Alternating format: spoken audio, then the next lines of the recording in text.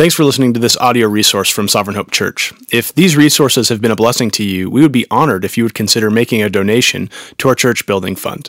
To learn more about this unique challenge ahead of us and to partner with us for a gospel legacy in Missoula, please visit achurchbuilding.com. That's achurchbuilding.com.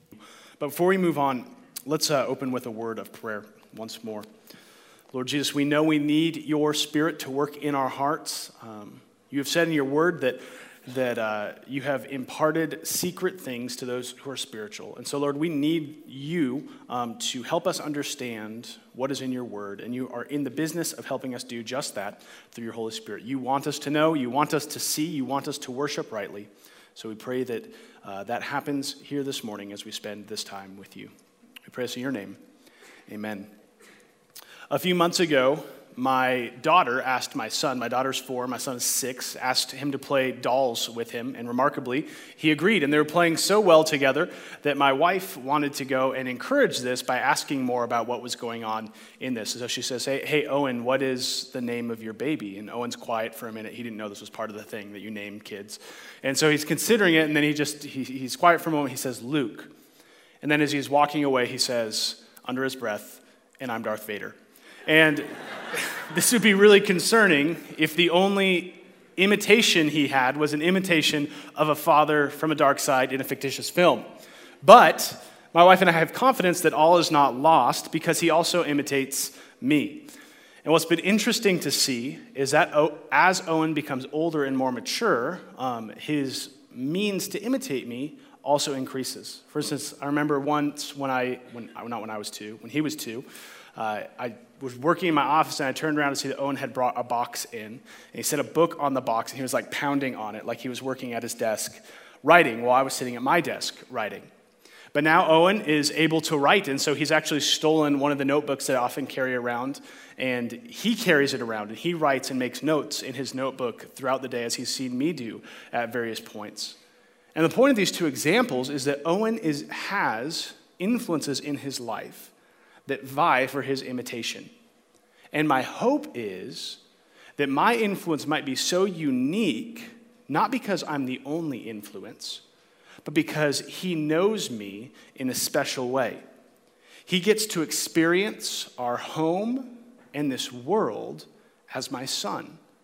And as my son, he knows my love, he knows my care, and he knows my warmth. In other words, my hope, even though he's imitating Darth Vader, is that when he gets older, when he has competing influences in his life and competing cries for imitation, that he will look at what he's experienced from me and he will see that as worthy of imitation because he's seen me not only as his dad, but as a trustworthy dad. And in the book of Ephesians, Paul is exhorting true believers to live in a manner fitting of the calling to which they've been called. He's saying that for the church, there is a world full of competing influences. And he wants the church, he wants believers just like you and me, if we believe in Jesus, to realize the trustworthy relationship we have with our Heavenly Father, so that when faced with other influences, we might imitate God and not the world because we've experienced him as good. We know that there is life to be given when we're following our Heavenly Father. You see, where earthly fathers fail, God is never failing and only good. Paul's been setting this up as we've been working through the book of Ephesians, starting in Ephesians chapter 1, where he says that it was God's will before the foundations of the world to predestine us for adoption through Jesus. That God was going to make us his children. And his point is that if we've been made a child of the Father like this, then we've experienced his goodness. We've experienced his love. We can see him as trustworthy, and we should want to emulate him because we know it's good. We know it's good for us, and we know it's good for others. And so Paul is really tapping, and he's saying that how you obey is tied to how you understand how you were saved.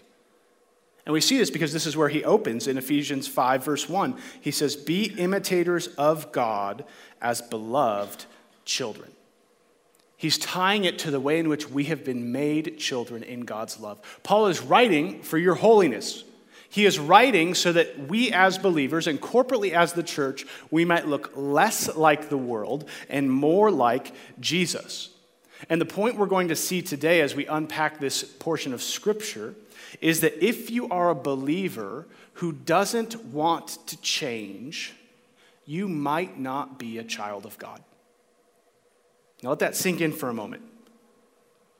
If you are a believer who does not want to change, you might not be a child of God. In other words, what Paul is saying when he's tying this obedience to our Father in heaven, he's saying that it's not enough to know that Scripture demands you change. It's not enough to even know that God himself wants you to change. He's saying that if you have been loved by such an amazing Father, you as a believer should want to change. The very basis of holiness in Scripture is not that we are outsiders, not that we are detached, not even that we are children, but that we are beloved children, cherished children who know the goodness of their Father. And because we've been loved by this Father, we know that that relationship and being drawn nearer and nearer and getting closer and closer to that Father by imitation is a life that just produces more and more love and more joy. We know that obeying this Father can be costly, but this Father is good with everything he demands from us because he's saved us. And so what does it look like to imitate God? He's not here. There's nothing we can point to. What does it look like? That's a question we should be asking when Paul says, imitate God.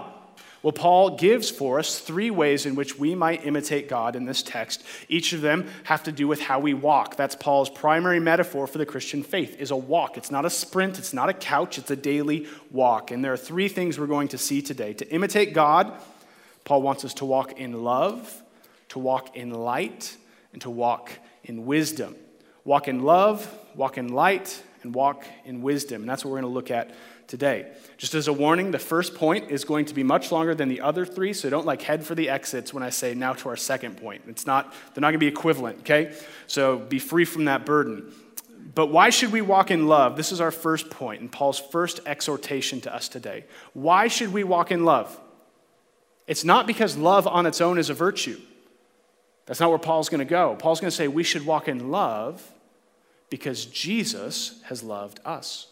If you're a Christian, you love because Jesus loved. That's what he says in Ephesians chapter 5, verses 1 through the first part of 8.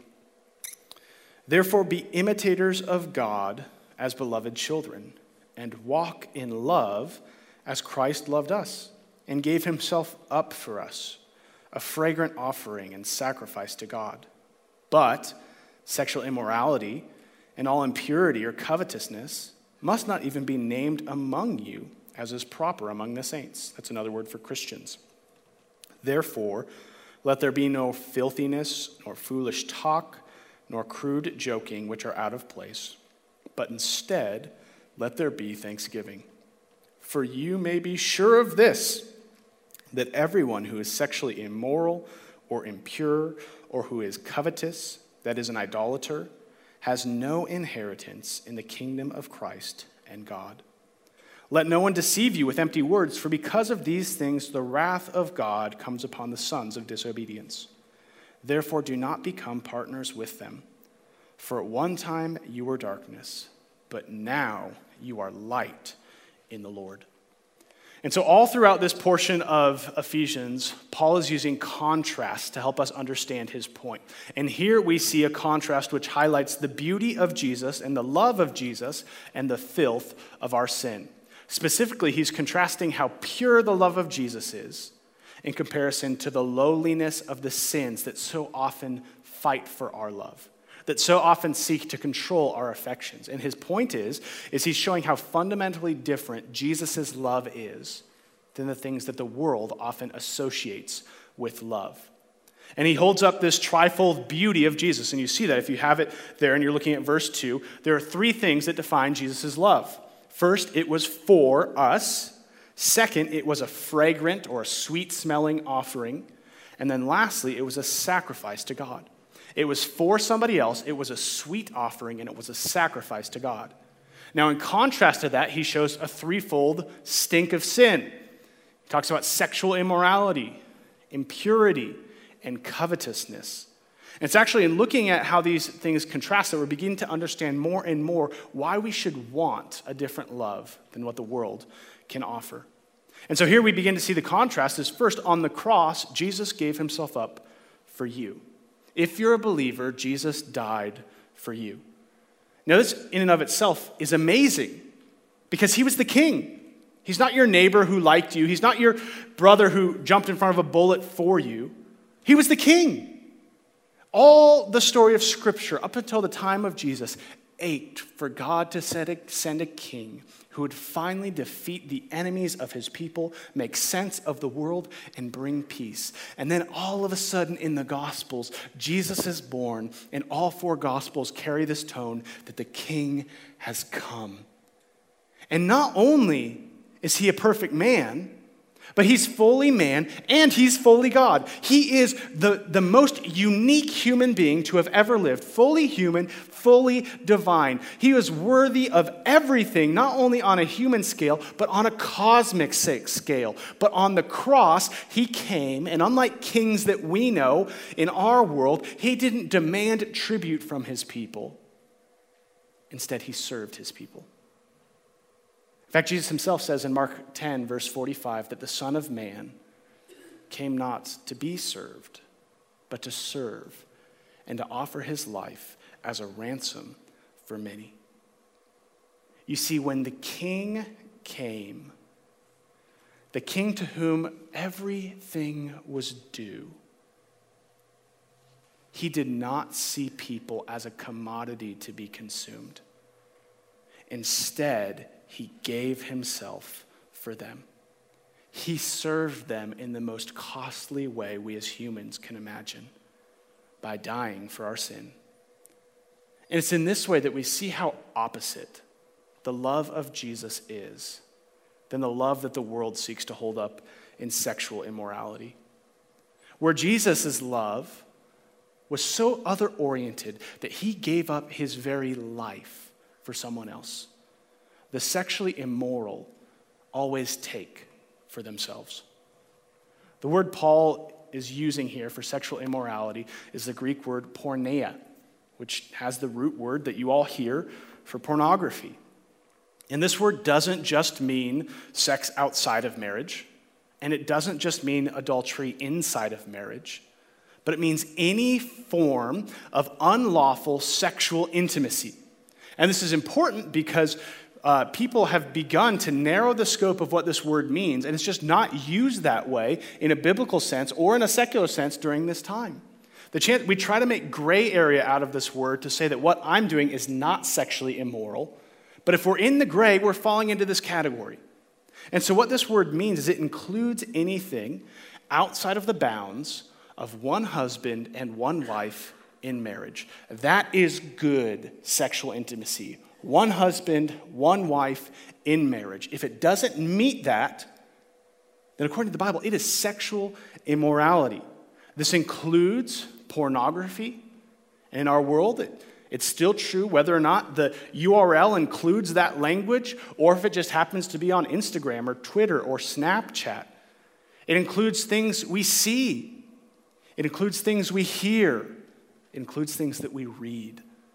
Things that cause us to become excited about pictures or thoughts of sex, which are not one man and one woman in the confines of marriage for you to enjoy uniquely in that context. It speaks about sex of any type that is not in this as well, which includes any sexual things of a homosexual sense, in a solo sense, in an oral sense, in any other sense where we might try to push the boundaries into the gray. This word stands and says, this is wrong. And why is it wrong? Why is it so wrong that Paul says, this should not even be named among you? Because there is nothing more opposite Jesus' love for us than sexual immorality. Sexual immorality always, in any sense, is a means to use people instead of serving people. We equate it with love. In fact, our culture flattens the whole of our identity, not just of love, but of personhood, to how we express ourselves sexually. But this is so small and so distorted from the goodness that God designed. Pornography is not love. It is empty, and it flattens real people made in the image of God into pieces of selfish gratification that can be accessed on a click. It causes us online to flatten identities and in real life to objectify personalities. And what's actually at the heart of porn isn't love, isn't desire of any good sense. It's ultimately control and pride that lurks in your heart, demanding and desiring control. It is not love, and it will never, therefore, be able to give the feeling of love. It functionally subjugates and violently destroys people made in the image of God. Further, sex outside of marriage of any type immediately begins to harm people. If you are a believer, we can look at commands like this and we see God's high view of sex, one husband, one wife in marriage. And if we then see that and continue to move forward with sex outside of that bounds, it says two things. It says to God that I don't care about what you say. And it says to the other person that I don't care if I cause you to sin in the midst of it. I want this pleasure, and I'm willing to use you to get it. You don't see that written on any Valentine's Day cards. Because it's not loving. It's tied to your pleasure. It's tied to your desires. And it subjugates and doesn't serve. A point of application here is that if you are with someone who in the name of love is calling you, urging you, pressuring you to do something of this nature because, quote, you love each other, God here is warning you that whatever it is you're about to experience, it is not love. It can't be love. Love serves. It never takes. Walking in love means that we put aside sexual immorality because we realize true love gives for the good of others. How do we know that? Because Jesus loved us that way. It seeks to lay aside selfish desires, never to enthrone them. It will never be loving because it isn't love. Paul also says, second, that Jesus' love was a fragrant offering. The cross was beautiful. Now, when we think about the cross, on a surface level, it's quite grotesque, isn't it? Maybe we've seen Mel Gibson's The Passion of the Christ, we've seen the blood, we've seen the gore. It's not something that we like to sit at home and meditate on.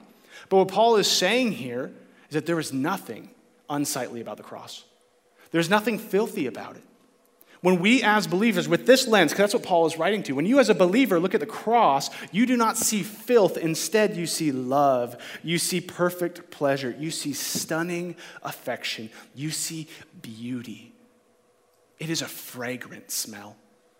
Paul calls us, in contrast to this beautiful, fragrant offering of Jesus, to put away impurity. See, many of us can take false comfort because of the external things which we don't participate in. We're not sleeping with someone. We're not engaging in any sort of sexual intimacy with anyone outside of our spouse. We don't commit adultery. But inside, our minds and our hearts are filled with all sorts of impurity. You see, the human heart is the world's worst DVR. Your internet can go out, your phone can break, your computer can run out of batteries, but your heart doesn't. And it can fast forward in hate to see the demise of your enemies. It can rewind and pause in lust, replaying images or desires that we ought not to see. It causes us to look at things that our world says are attractive and beautiful, but when pressed, it stinks with the rottenness of our heart. Jesus' love, when pressed on a cross, was a blessing to everyone. Our hearts if left in impurity, can easily poison a room. So what about for you, if you were to think of it? In your home, in your community group, in this gathering, if we were to uncork your heart, what would come out? Would it be fragrant and cause others to see the beauty of what Jesus has done for you? Or would it cause us to become sick? Because the truth is, it's easy to see how it might cause others to respond. But even if it's never uncorked, it's already in you. That same poison is there eating at your soul. And this is where we need the hope of what Paul talked about last week, that it's only in the gospel that we can have our mind renewed, that the DVR can begin to be unprogrammed, and we can meditate on what is good and true and pure. We can take what it talks about in Philippians, and we can meditate on all the lovely things in the world, because Jesus can really change our hearts. And lastly, the work on the cross to save sinners was a sacrifice which pleased God. Not only was it other-oriented, not only was it beautiful when pressed, but it was a sacrifice which pleased God. Jesus' love gave up. Jesus' greatest joy was living his life as a sacrifice for someone which was not him. His life, his joy, his love was a sacrifice to God. And this is where what Paul says, longings and covetousness, desiring, coveting, being greedy for, are so out of place in the Christian walk. It is hard to live sacrificially. It is hard to love sacrificially when our hearts are greedy for consumption. The two are opposed. If we are covetous, we are not going to sacrifice. Not in life and not in love. Because we want. We're seeking our own pleasure. We're buying for our own good. And this is true when we talk about sexual issues. The root of both sexual immorality and impurity is greedy gain. But this is true, unfortunately, in areas far broader than sex. This is true for how we shopped on Prime Day. This is true for how we look at our clothes or the house we live in or the job we want or the perception we desire. We want, and we don't want sacrifice. I was speaking to a sister in Christ this week, and we were talking about her conversion. And she had grown up in the church, but she said that there was a point where she never fully gave her life to Jesus. She never really took that step of faith because she feared that following God meant having things taken away from her. What a good gut check for us. That this could be the trip line of our heart. Is there a point where when sacrifice comes to play, we step back? Because we covet and we want and we're unwilling to move forward towards God. You see, the truth is when our love refuses to sacrifice for the sake of God, we have quickly and already begun to sacrifice to another God. That's why Paul calls it idolatry. Because you do love things, you will sacrifice to those things. And if what you love is not shaped by the love of God, it is always idolatry. But now in speaking to this lady as an example, she says that inside of her salvation, she realizes that following Jesus cost way more than she ever thought. She had too little view on what it was going to cost or take away from her. But now, in seeing what Jesus has done, it was worth it. There was nothing she lost that hasn't been made up for in what Jesus has provided, not materially, but spiritually. The world's love is self-centered, toxic, and greedy, but Jesus' love is other-oriented, pure and fragrant, and a sacrifice of great value. You see, our world does not know love. It can't. You've seen the Holiday Inn commercials where someone's about to go in for like open heart surgery and the doctor says something weird and they're like, wait, are you a doctor? And they say, no, but I stayed at a Holiday Inn Express last night. That's what our world does with love. They can't know it unless they know Christ. No one can give you love in its truest form unless they've seen it applied in its truest form, which is salvation in the gospel. And this is the way that all of you, if you have been saved by Jesus, were saved. You were saved by this kind of love. Jesus doesn't save some in some sort of lottery of pity, and others that have true potential he loves. He loves you and he saves you. You are not saved because you did what was right. You are not saved even because you understood the theology of the atonement. You are saved because Jesus loved you with this kind of love, which means this other-oriented, beautifully fragrant, God-pleasing sacrifice is your experience. You now have a measuring stick that you could pull out in your pocket when the world begins to whisper what love might be, and you may measure it according to Christ and say, this does not match up. This is not for my good. This is not beautiful. This is not satisfying. The point of these contrasts is to show how far the world's love is from the love of Christ. How far is it? Well, look at the warning Paul provides if you miss it in verses 5 through 6. For you may be sure of this, that everyone who is sexually immoral or impure or who is covetous, that is an idolater, has no inheritance in the kingdom of Christ and God. Let no one deceive you with empty words, for because of these things, the wrath of God comes upon the sons of disobedience. Do you hear what Paul is saying in this text? A life dominated by these desires is so far removed from the love that Jesus provides that if you continue to follow and to feed these desires, it could very well be that you have never experienced the love of Jesus. Because if you experienced that love, Ephesians 5:2 love, you should see all of this as counterfeit. You should see all of it for the emptiness that it professes. And here Paul gives a warning to you, to the church, to self-professing believers,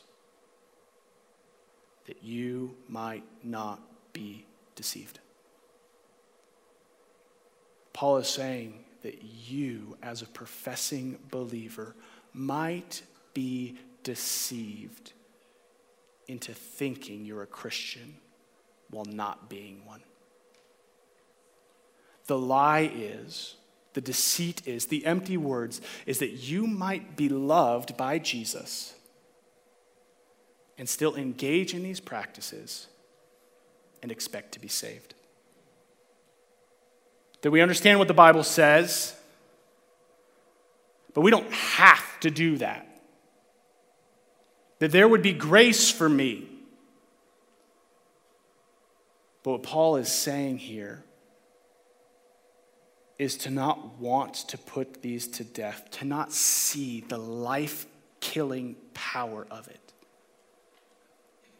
is to be in danger of judgment. That God will not meet you with mercy, but that he will actually take away from you the eternal inheritance that you are looking for. That instead of being met with riches, the wrath of God will be poured out on you. Do not be deceived. Do we stand in fear at texts like this? I tell you, there are times this week in studying this text where I'd pick up my phone or I'd open Netflix and the fear of this text shaped what I did. Because it was never how close can I get. Because if we understand the weight of what Paul is talking about here, it should give us fear. It should justify the destruction of our laptops, the disregard of our phones, the changing of lifestyles, the ripping of relationships, and even a change in your very vocation. Because eternity is at stake. Your soul is exposed to the danger of a lie. So how then do we see the truth? The competing influences are loud. The imitators are plentiful. This is where we need to see the greater joy, which is in the gospel. Look back at verse 4 where Paul is continuing to define the fruits of false love, and look at where it ends.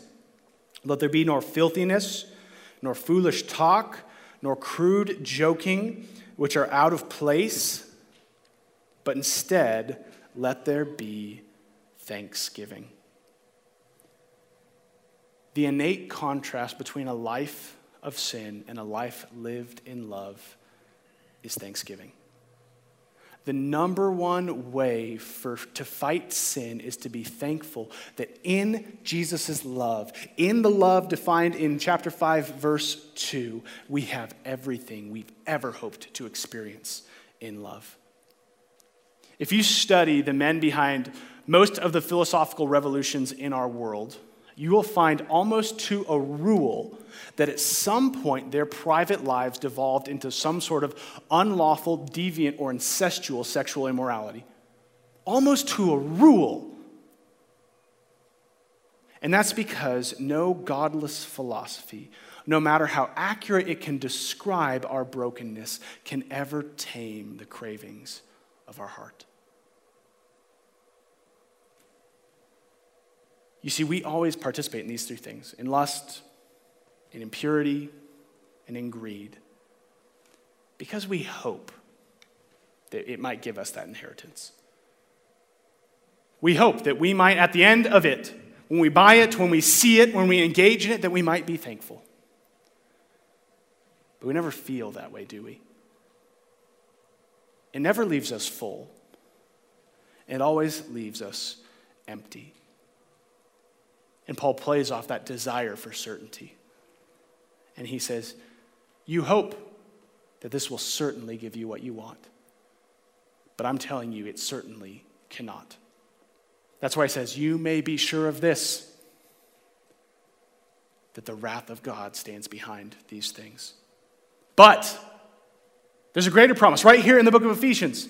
The same certainty that we look to sin for, Paul says, you can have in Jesus for certain an inheritance. You can have in Jesus for certain everything you've ever hoped for. And we saw this back in chapter 1, verses 13 through 14. In Jesus, you also, when you heard the word of truth, the gospel of your salvation, and believed in him, were sealed with the promised Holy Spirit, who is the guarantee of our inheritance until we acquire possession of it to the praise of his glory. Jesus gives it to us. Everything we hope for in sin, Jesus has promised us in him.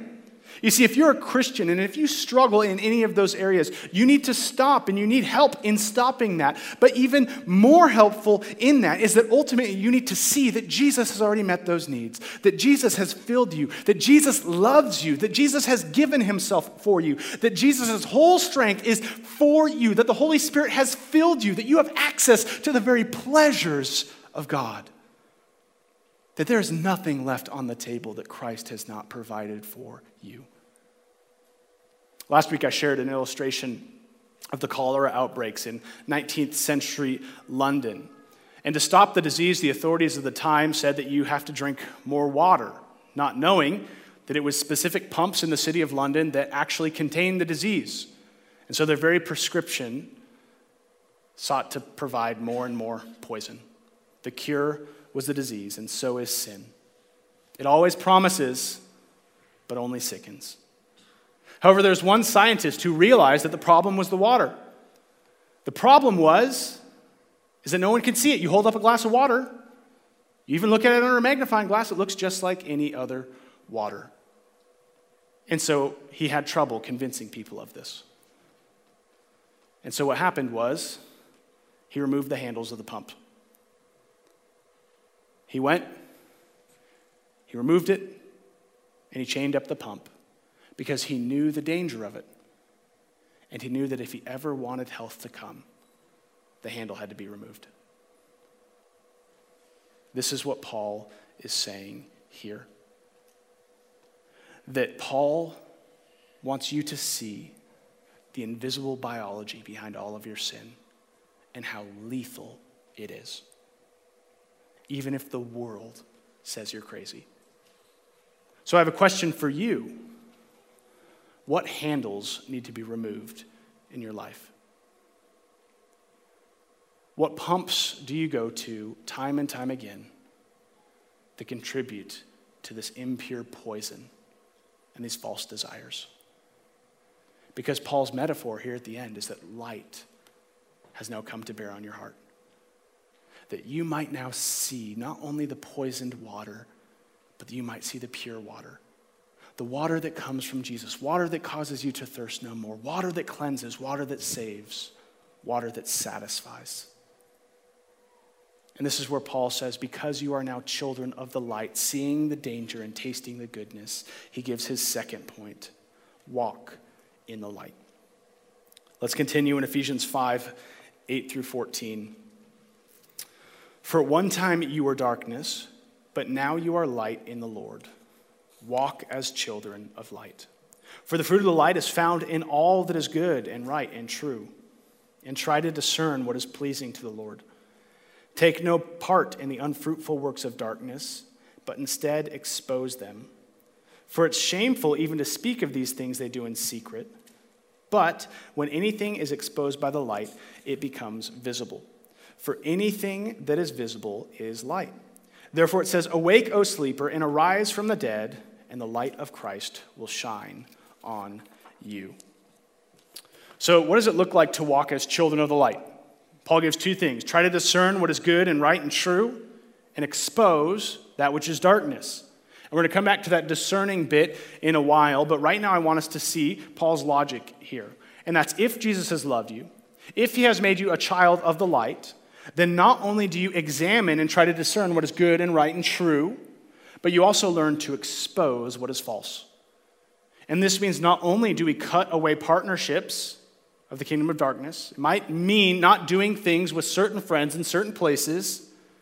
Not only do we have nothing to do with those sinful actions, but Paul says instead you expose them. That's ominous, isn't it? To expose them. Look at what he says again in verses 11 through 14. Take no part in the unfruitful works of darkness, but instead expose them.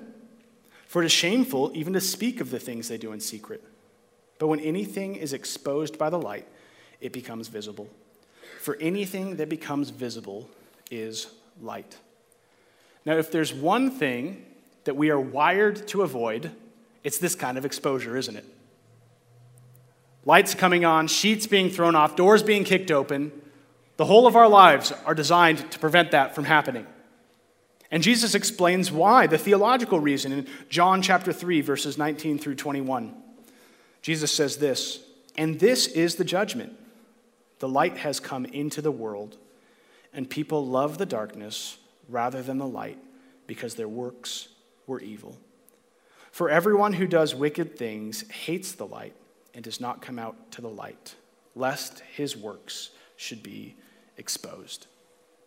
This is so important for believers to understand here. Because my guess is that most of us, if we were to take this list that Paul gives us earlier in this text, we can find those dark corners of our heart where covetousness or impurity or sexual immorality lies in darkness, fermenting, poisoning, and destroying. And our initial response, maybe even you had it in here today, is to batten down the hatches, to make sure no one sees it, to not let anyone in. But inside this passage, which on the surface is frightening, we see the beautiful works of the gospel at play. As terrifying as it might sound to be exposed to such a light like this, Paul wants us to see that we should want this kind of light. This very passage shows us how no religion has a God as good as our God. What kind of God so clearly communicates the damnable actions of sin, the danger of that sin, how disgusting that sin is? Don't even talk about it. But then the very next thing he says is to bring that sin into his light.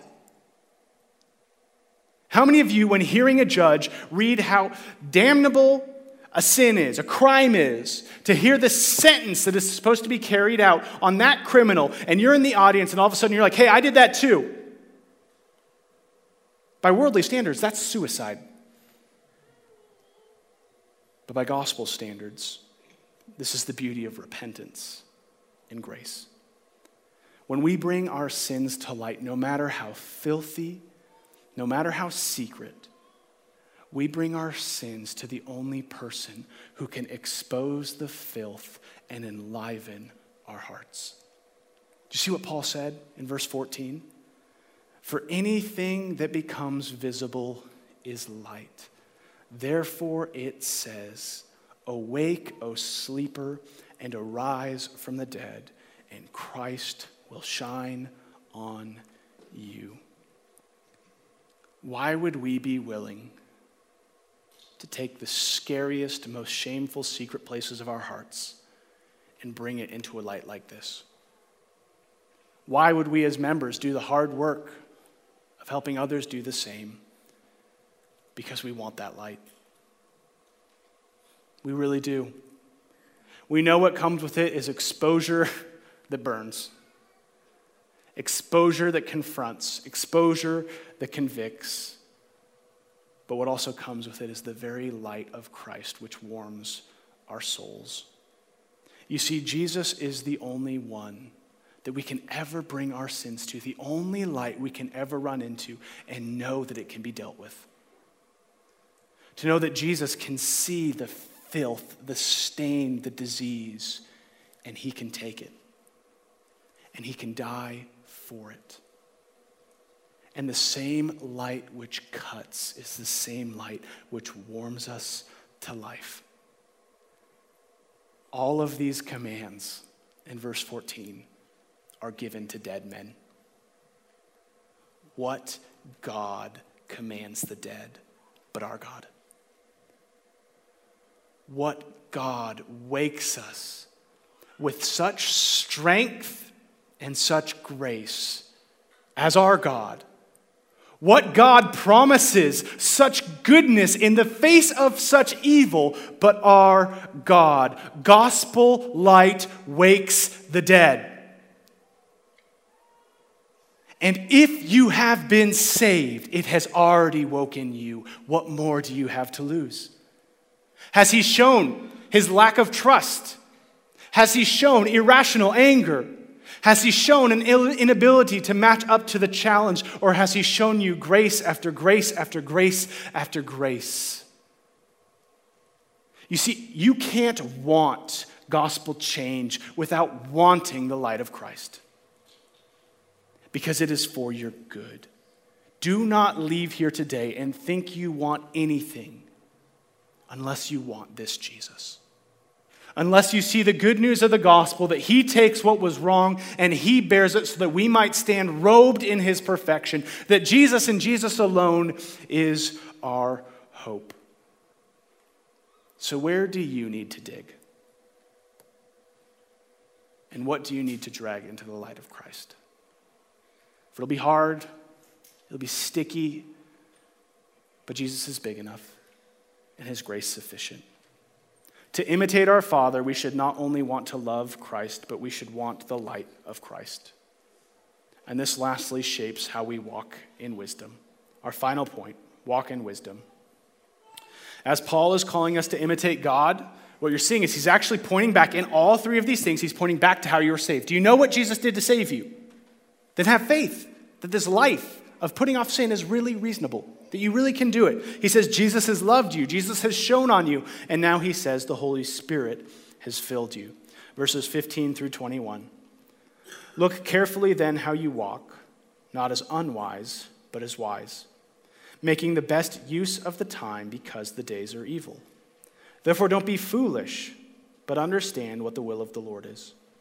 And do not get drunk with wine, for that is debauchery, but be filled with the Spirit, addressing one another in psalms and hymns and spiritual songs, singing and making melody to the Lord with your heart, and giving thanks always and for everything to God the Father in the name of the Lord Jesus Christ, submitting to one another out of reverence for Christ.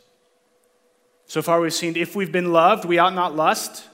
If Christ has shined his light on us, we ought not live in secrecy. And if the Holy Spirit has filled us, we ought not live in foolishness and drunkenness.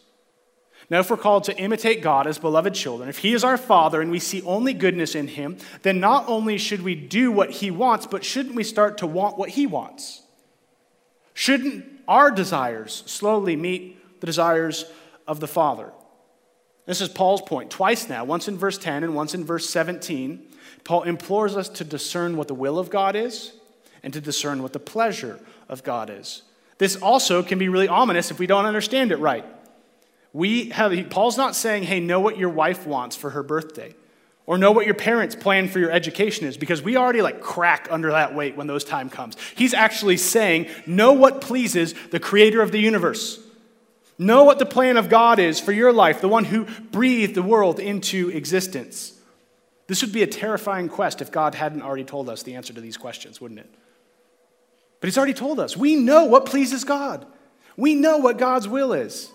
In Ephesians 1 verse 10, Paul opens it and he says, it is God's will for the fullness of time to unite all things in heaven and things on earth, in Jesus Christ. That's God's will. That we would be one to Christ with the rest of the believers in this world. What pleases God? Paul says in Ephesians chapter 4, what pleases God is that we would, as the church, seek to live out our salvation and minister to one another so that we might be more like Jesus, that we might build up the body of Christ so that the world might see more of Christ. God's will and God's pleasure is that we would work for his glory and grow in holiness. That's the answer to the questions. That's what we should see as the answer to God's will and God's pleasure is his glory and our growth in holiness as the church. My wife and I, we love the Food Network. And one of the things we often do when we go to a new town is we look and see if any of the restaurants in that town have been on the show Diners, Drive-Ins, and Dives. And the host of that show is a famous celebrity chef. You might have heard of him, Guy Fieri, however you want to say it. No one knows.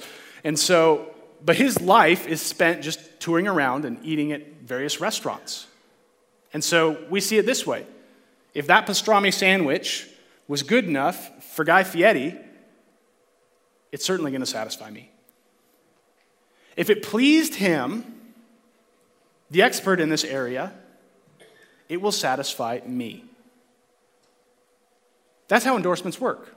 All throughout our culture, endorsements are central to our economy. If a celebrity wants it, it's going to work for you, commoner. If an NFL athlete, my son loves Greek oiko, I don't even know what it is, some sort of yogurt that Cam Newton eats. And he's like, football players eat this yogurt, therefore it's good enough for me.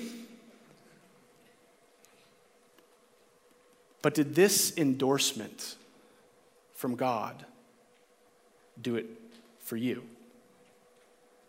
Do you view God and his pleasure through the same lens? If we're honest, it's really easy to yawn at the idea of living for God's glory and striving for holiness in our life. But this is what satisfies the creator and sustainer of the whole universe. There is no greater endorsement to be given than the pleasure of God. He has revealed to us in his word the source of his joy. And if we have seen the joy that satisfies the divine being, wouldn't we want to live our lives to that same end? Wouldn't we want to lean into that satisfaction? Wouldn't we want to experience that intimacy? This is why drunkenness and foolishness, Paul says, have no place in the Christian walk. They make us thoughtless towards the things of God. They make us useless in the plan of God. They not only have a negative effect on those around us, but it actually shortchanges your joy. You miss out. Others are hurt. And glory is left on the table. But when we are filled with the Spirit of God, when we know what God is doing in this day and age through his Spirit in his church, we can live a life laden with the very satisfaction of God himself as we live for his glory. Do you consider that? That's what Paul is saying. Do you consider what it's like to live for God's glory? Because what lies behind God's glory is seen in Psalm 16:11. Experientially for us, what is in it for us? David says this, "You make known to me the path of life. In your presence there is fullness of joy, and at your right hand are pleasures forevermore." Now we come full circle. Don't you want that? If that's what's offered, wouldn't we reasonably say, whatever it takes, I want that? Whatever it takes, I need that. And this is why we walk in the Spirit. We seek to make the most of our lives by considering how our lives, our homes, might magnify the glory of God. But Paul makes it clear here. Be careful. It's clear in Scripture. This is what God is for. This is where joy is at. Why is he saying be careful? Because we're so easily deceived. We are so quick to take other endorsements or competing influences. And so Paul helps us. What does it look like to walk in the Spirit? What are the training wheels of the desires of God? He sends us to church. He sends us to each other. Did you see that? Did you see that other-oriented nature in verses 19 through 21? Addressing one another in spiritual psalms and hymns and spiritual songs, singing and making melody to the Lord with your heart. Don't we get to do that in a minute? Won't that be great? Giving thanks always and for everything to God the Father in the name of Jesus Christ, submitting to one another out of reverence for Christ. Here we see a wonderful picture of what the church does.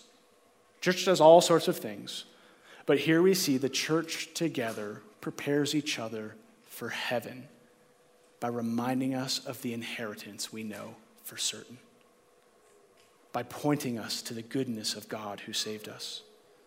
You see, in aimlessness and drunkenness, our conversations can be wrought with vanity and vulgarity, but in the church, we sing the wonderful weight of salvation to one another, which produces, again, did you see it? Did you see what showed up? Thankfulness. Don't you want that?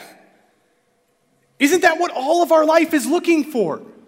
All of our desires, all of our consumption, all of our covetousness, it wants the feeling of thankfulness. And here it is according to God's desire. It is God who is giving it to you as you walk in the Spirit, in the light of Christ, in the love of the gospel. Do not be deceived, church. The commands of God will never fail to fill you with the thankfulness of God. Do not be deceived, church, that all that the world offers will fail. But God our Father has offered you security and joy in a life spent imitating him, even when the costs are high. So this week, let us seek to put away the deceitful desires and put on love. Let us come out of darkness and be robed in the wonderful riches of Christ's light. And let us put aside vanity and foolishness, and with wisdom live Spirit-filled lives of thankfulness for his glory. And let's start now. Let's pray. Dear Lord Jesus, we thank you that we get to practice. And starting now, we are going to immediately go into a public confession of sin, to confess the sin and the darkness that's in our hearts, to acknowledge what you've done to save us. And then afterwards, we get to sing to one another. We get to remind each other of the beauty of Jesus and to proclaim the glory of the God who saved us, the only God who promises for certain the very thing we look to for sin, but he promises it with life and an inheritance forevermore. Turn our eyes from worthless things and fix them upon your glory. Help us to be vigilant in wanting what you have given to us and in killing what stands against us. We love you, Lord. May this church be typified by this text. We pray this in your name. Amen.